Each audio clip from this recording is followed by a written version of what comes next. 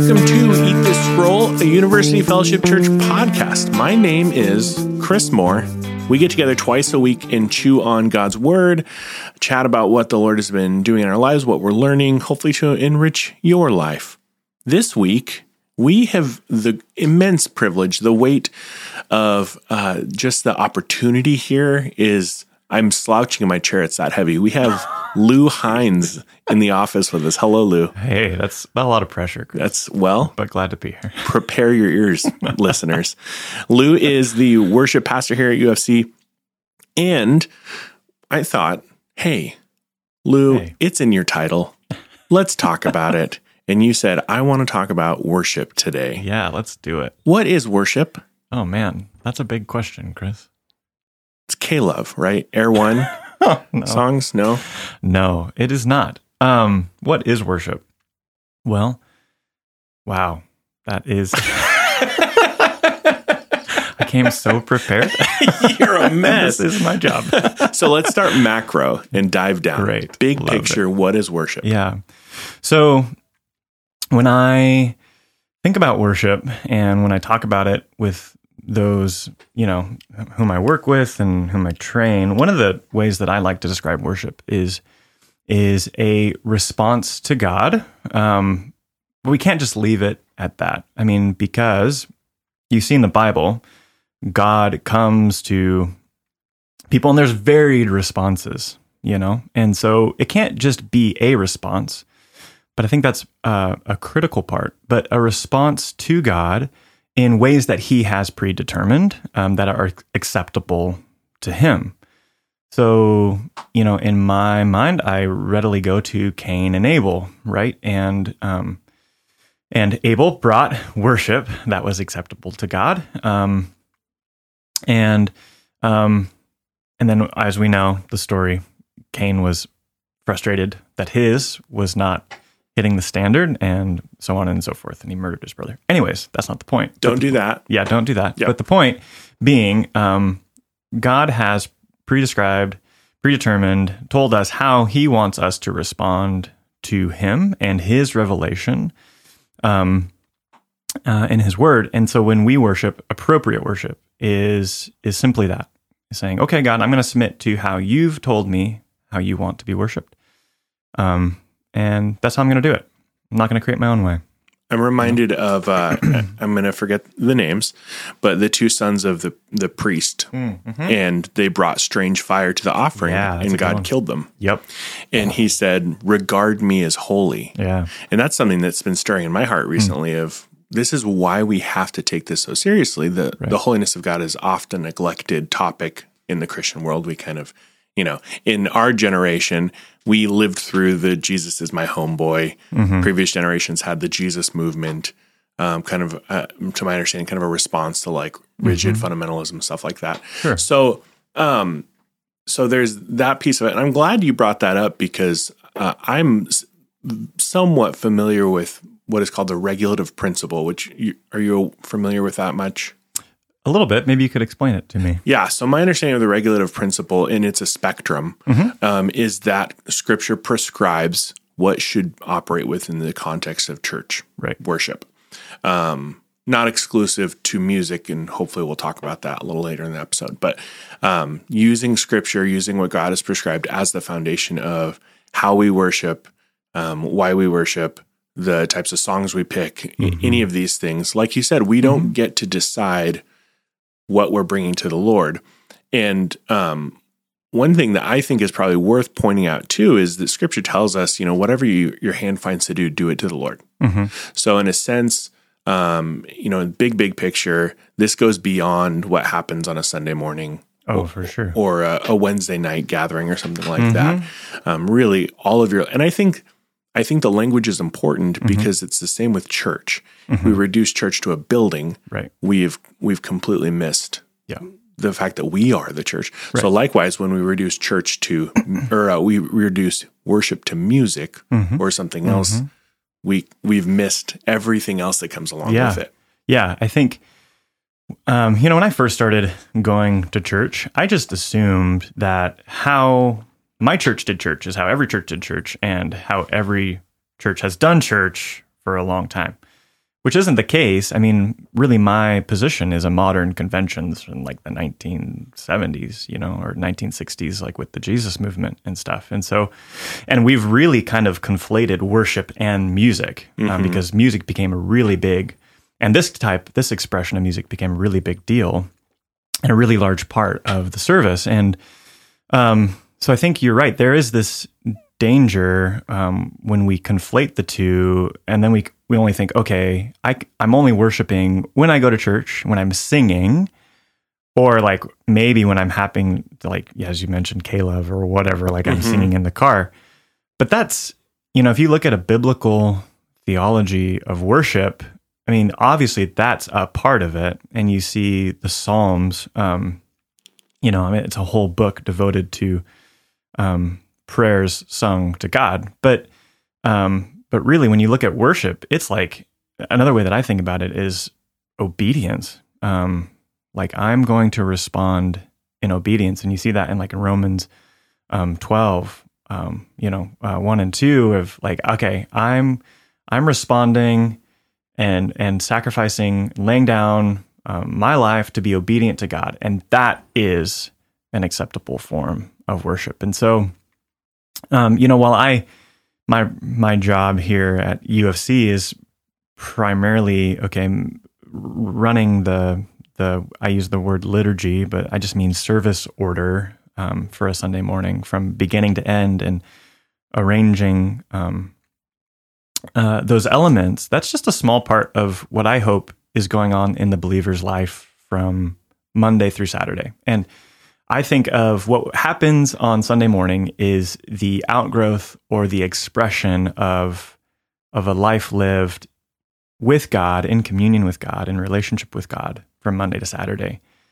And then to expect to come on Sunday morning, if you haven't been walking with God Monday through Saturday, and expect to come and, I don't know, experience something or fulfill your, or make up for lost time. Yeah, fulfill your obligations. Like that's not how I view worship should be working. And God wants as much time as He can get from you, but I think He also wants. I know He wants that time Monday through Saturday as well, as whatever that looks like. Everybody's different, but whatever that looks like, for you and your life situation, that sort of thing. So, yeah, I just finished a book, and one of the kind of key takeaways that I had was this idea of not talking about God in third person. And so the way I understood that was nobody likes being talked about in a room that they're occupying.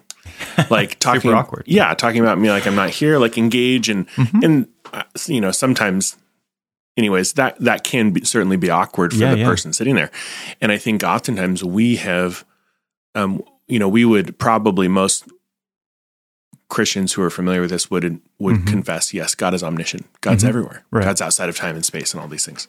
But the way we actually live, think, and behave has put Him right back into a building and into a tent and into a space and time for sacrifices and for these things, where we don't speak with each other. We don't read the Word. We don't pray. We don't interact as if God is right there. And not even just right there in proximity, but indwelling us through His Spirit and working in us actively. Oh, yeah. And I think that can be a piece that people disassociate the gathering, the music piece, a subjective experience, with the reality that God is actually present and indwelling you and a part of every single thing that you're doing, which should be a great comfort to Christians and should change their lives and their perspectives. You used the word liturgy. Liturgy. Yeah. So a question for you. Is worship simply a vertical expression on a Sunday morning? Or we'll expand it. We'll use the working definition of worship as an expression of all of our life, not just the gathering. Is that just a vertical expression, or is there anything else happening there? Great question. In my mind, so people disagree with me, and that's... I do. Yeah. I don't know about what yet, but I will eventually. Probably. About this, but I view the church service, and I use this language in my prayers, and so and sometimes in my prayers maybe this is dangerous, but I am trying to educate. I think what happens when we pray publicly is we do educate. So I always use the language of, we're here as the body of Christ to sing to you, Lord, and to praise you, but then to also remind ourselves of truth. I think that there is you use the word vertical, and that certainly is that, because we are taking time out of our week to gather as the body of Christ, and to lift our voices, one, to him and to hear from his word. But there's also this horizontal aspect, and that's one of the things that I love about the music portion of the service is we're singing songs and we're singing them to God, but we're also reminding one another of truth that we need to hear from time to time. And we're forgetful people.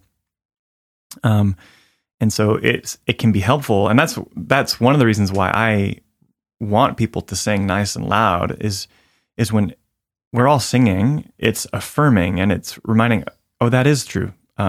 Like if we sing How Deep the Father's Love, that's one of the things that I have a hard time accepting and believing. I know that I'm not the only one. And so when we're singing that, oh man, there's other people who are affirming that truth. And he does love me. And so that's one of the parts that I love about singing together, is that that affirmation of truth. Yeah. So it's not just that it can be kind of awkward. I mean, it can be a little bit tense for the worship team, for yourself up there. Yeah. And you're up there leading the congregation in worship, and you get, meager participation. That's certainly a piece of it. You're like, come on, guys. And I'm putting words in your mouth here. But you raise a really important point that part of what we're doing in that is we're all standing together in community as the body of Christ, raising up a singular voice, a singular message, calling out the truth about who God is, and giving him glory for that. Yeah. And I agree. I think there is a sense of horizontal effect there. What would you say? I'm not gonna reveal my cards yet. Sure.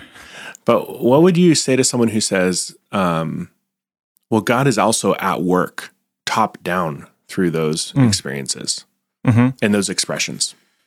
Yeah. Well, also a great question. And I would agree that there is a formational piece that's going on, whether that be the singing portion or the hearing from God's word portion, all those different aspects, even the portions of where we're just mingling and talking and, having coffee outside of SDA, there is this aspect of, okay, God is working in the midst of that. And obviously, I think one of the ways that we would all agree is, okay, yeah, when Brett or whoever is preaching, obviously God is working. Mm-hmm.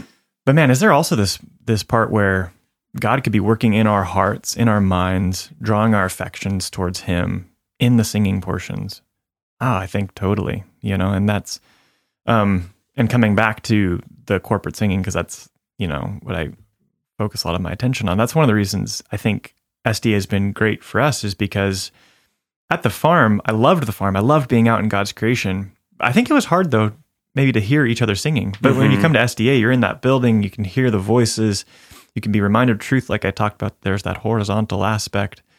But that it's like a feedback loop, and it feeds on itself. And then your affections can be moved through your intellect as you are hearing other people singing, and you're thinking about and you're meditating on the lyrics. And man, my hope and my prayer, what I pray on Sunday mornings, is that the Holy Spirit would be moving in the hearts and lives of those who are there and drawing their affections towards them. Because, and I say this a lot, and maybe I'm sounding like a broken record, but we live in a culture that really pulls at our affections and our attention in a lot of ways, from the phone to the TV to billboards to whatever. And I love the fact that we get to go to SDA. We get to, on a Sunday morning, set aside time to allow God's Spirit to work in us and draw our affections towards him. Right. To rework an adage, if you're worshiping God one day a week who are you worshiping the other 6 days a week? And if worship is also a formative exercise, what is that forming in you? How you treat people, the media you consume, the radio, all of the things, the books you read. What is that forming in you? And that's not a blanket condemnation on Christian liberty or enjoying X, Y, and Z. No. But there's such an intentionality, and I think that apart from the understanding that God is at work in those things too, one could subscribe to the idea that this is just a rote behavior, and singing isn't really for me, and praying out loud really isn't for me, or corporate prayers are impersonal, and that's just not for me. With that expectation that it's something that I get to pick and choose how I participate, because it's just my offering up to the Lord, then we can neglect showing up with expectation that not only does this bring God glory, but it's for our good as well, and that it's a formative piece in our lives that help knock the edges off, like Brett said, or forming us in the likeness of Christ, helping us put off our old dead self and put on Christ. Yeah. So I think that those mindsets could be at the root of people's discontentment, maybe sometimes with church, or they go to a church and the music's just not for them because their expectation is, I want to, consume, which is something we've talked about before on previous episodes. Again, not a blanket condemnation, but we all do that. Everybody comes to some level thinking, I didn't really get much out of that this week. I do that, and I'm on staff at a church. So people shouldn't, feel totally torn down by that comment, but it's something we have to be mindful of, or we'll just show up with totally the wrong expectations. Yeah, I think you bring up a really good point, because everybody's different, and I think God has created us so, and then to some degree, how we relate to God or experience God will vary. And so, for example, my relationship to worship music has changed a lot over the last decade plus. For me, when I'd come to the church setting and the worship, it was a very experiential kind of thing. And over the years, my relationship with God has deepened and matured and grown. And I'm not saying that that because of that, I'm lacking the emotional piece. It's just changed. Just because you have an experiential relationship to worship music, or you experience God in that way, doesn't mean, I'm not insinuating immaturity at all. Sure. I'm just saying that for me, it has changed. And so as you mentioned, there are times when you have to remind yourself of truth of, okay, when I'm coming to worship, I have to make that choice 50% plus of the time to say, okay, I'm going to sing during the song, and I'm the worship pastor. Right. But realizing that it is a formational experience, I'm doing it because I love God, because I want to remind people of truth, and I want my own spirit to be formed in that. But there are people who I know who love Jesus, and they've told me, man, when they come to the worship service, they participate, but it's not how they primarily relate to God. They primarily relate to God by opening God's word and wrestling with his character. And that's awesome. Great. And there are people who I know who love Jesus sincerely and deeply, and they have a mature faith, and they come and it's a very moving experience for them. Everybody's different. But I think you hit on a really good point of the objectivity, the formational aspect. Just like we treat prayer, or just like we treat scripture reading, it is a practice. It is a discipline. It's something that we get better at, and that we need to work at and grow at. Yeah, I think that's great. And Paul talks about disciplining the body, subduing the flesh. And that is not, I don't know if that was ever, maybe it was a popular opinion at some point in history. Certainly not now. Yeah. Telling yourself no, or pushing through the discomfort. It's not what I'm called to do. It's not my season. This job is not, I'm just not passionate about it. Yeah. We kind of have a culture of do what feels good. And back to the discipling piece, informing, that's the message we're receiving. Yeah. So I think there's a piece that says, Jarrell and I have joked about this, but you just do it. You just do it. Yeah. And it's not dry necessarily, but because it's formative, I think there is a piece that you can go, okay, even though my flesh, my emotions are telling me one thing about this thing. Yeah. I know what it's actually doing, and I know who's at work within it. Yeah. And that is the Spirit. And we can't always rely on emotions. Don't want to discount emotions, but we can't rely on them. And there are times when we need to act our way into feeling. Like we need to act our way into feeling a new way. And that just requires an intentionality and effort. And then we pray and hope that our emotions will follow suit with what we do, rather than waiting the opposite for, I'm waiting to feel a certain way and then I'll act. If I did that with my marriage, it would not be good, right? So, and I'm married to an amazing woman, and so but we all make the decision, I'm going to love my spouse today. And regardless, in spite of maybe what I feel. Right. So, yeah. And you ought to be doing exercises to facilitate that affection in you. Yes, totally. Because nothing else is going to do that for you except your spouse. They're hopefully going to pursue you and try and generate affections in your heart towards them. But yeah, I think by that same logic, it can be really dangerous if we're waiting on that. So, totally. So with all of that in mind, I just thought it'd be insightful to go into like the intentionality that goes into like the songs and the lyrics and how you work with your team on that, because it is formative, like you talked about. Yeah. It does have to be according to the way God has described it. So share that just for the listener so that they know, I've never really thought about how this happens. Well, there is a lot that goes into that. So really quick overview.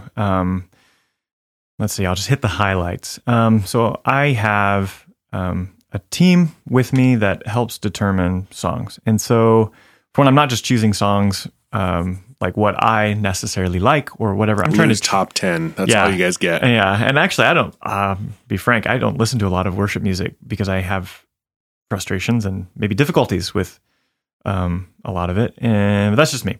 So the irony, right? I'm a worship pastor. And so I have a team, and what we do is any term, we are choosing 20 songs, and that's the limit of what we will be cycling through on a Sunday morning. And the reason why we do that is because we don't want just a whole bunch of songs that people don't know, and we're like constantly trying something new. The whole purpose is for people to be singing, and so we're choosing songs that we think fits the personality of our congregation. And we're just going through those 20 songs. And so then they change, any given term, we'll cycle some out, cycle some in, that sort of thing. But one of the things that we always look for first is, what are the lyrics? Let's not even worry about melody. Let's not worry about tempo, whatever. We're going to focus on what are the lyrics saying? What do they reflect about God? What do they reflect about us? And so because of that, we've actually made some decisions to choose some songs that were maybe more difficult, I feel like, for the congregation, congregant to sing. But because of the lyrics, I thought, thought this would be really good for us. And so then we try it out. If it doesn't work. We don't do it the next term. But so we focus on lyrics first, and then we do focus on things like melody. So while we made some decisions to choose some songs that were maybe more difficult, we are still focusing on melody, and we don't choose a lot of difficult songs because of that. First is lyrics. Do they mesh theologically? Do they come from God's word? That sort of thing. And then can people sing it? So broad strokes, that's what we're doing. And there's a lot of worship music out there. And so we just try to be really selective, And then I mentioned the word liturgy, which layman's terms, just like service order. One of the things we try to do too is, are we communicating, and maybe this is too much to get into at this point in the podcast, but are we communicating the story of Christ in the sense of, is there time for adoration, confession, thanksgiving, and maybe that could be a separate podcast that we can talk about, but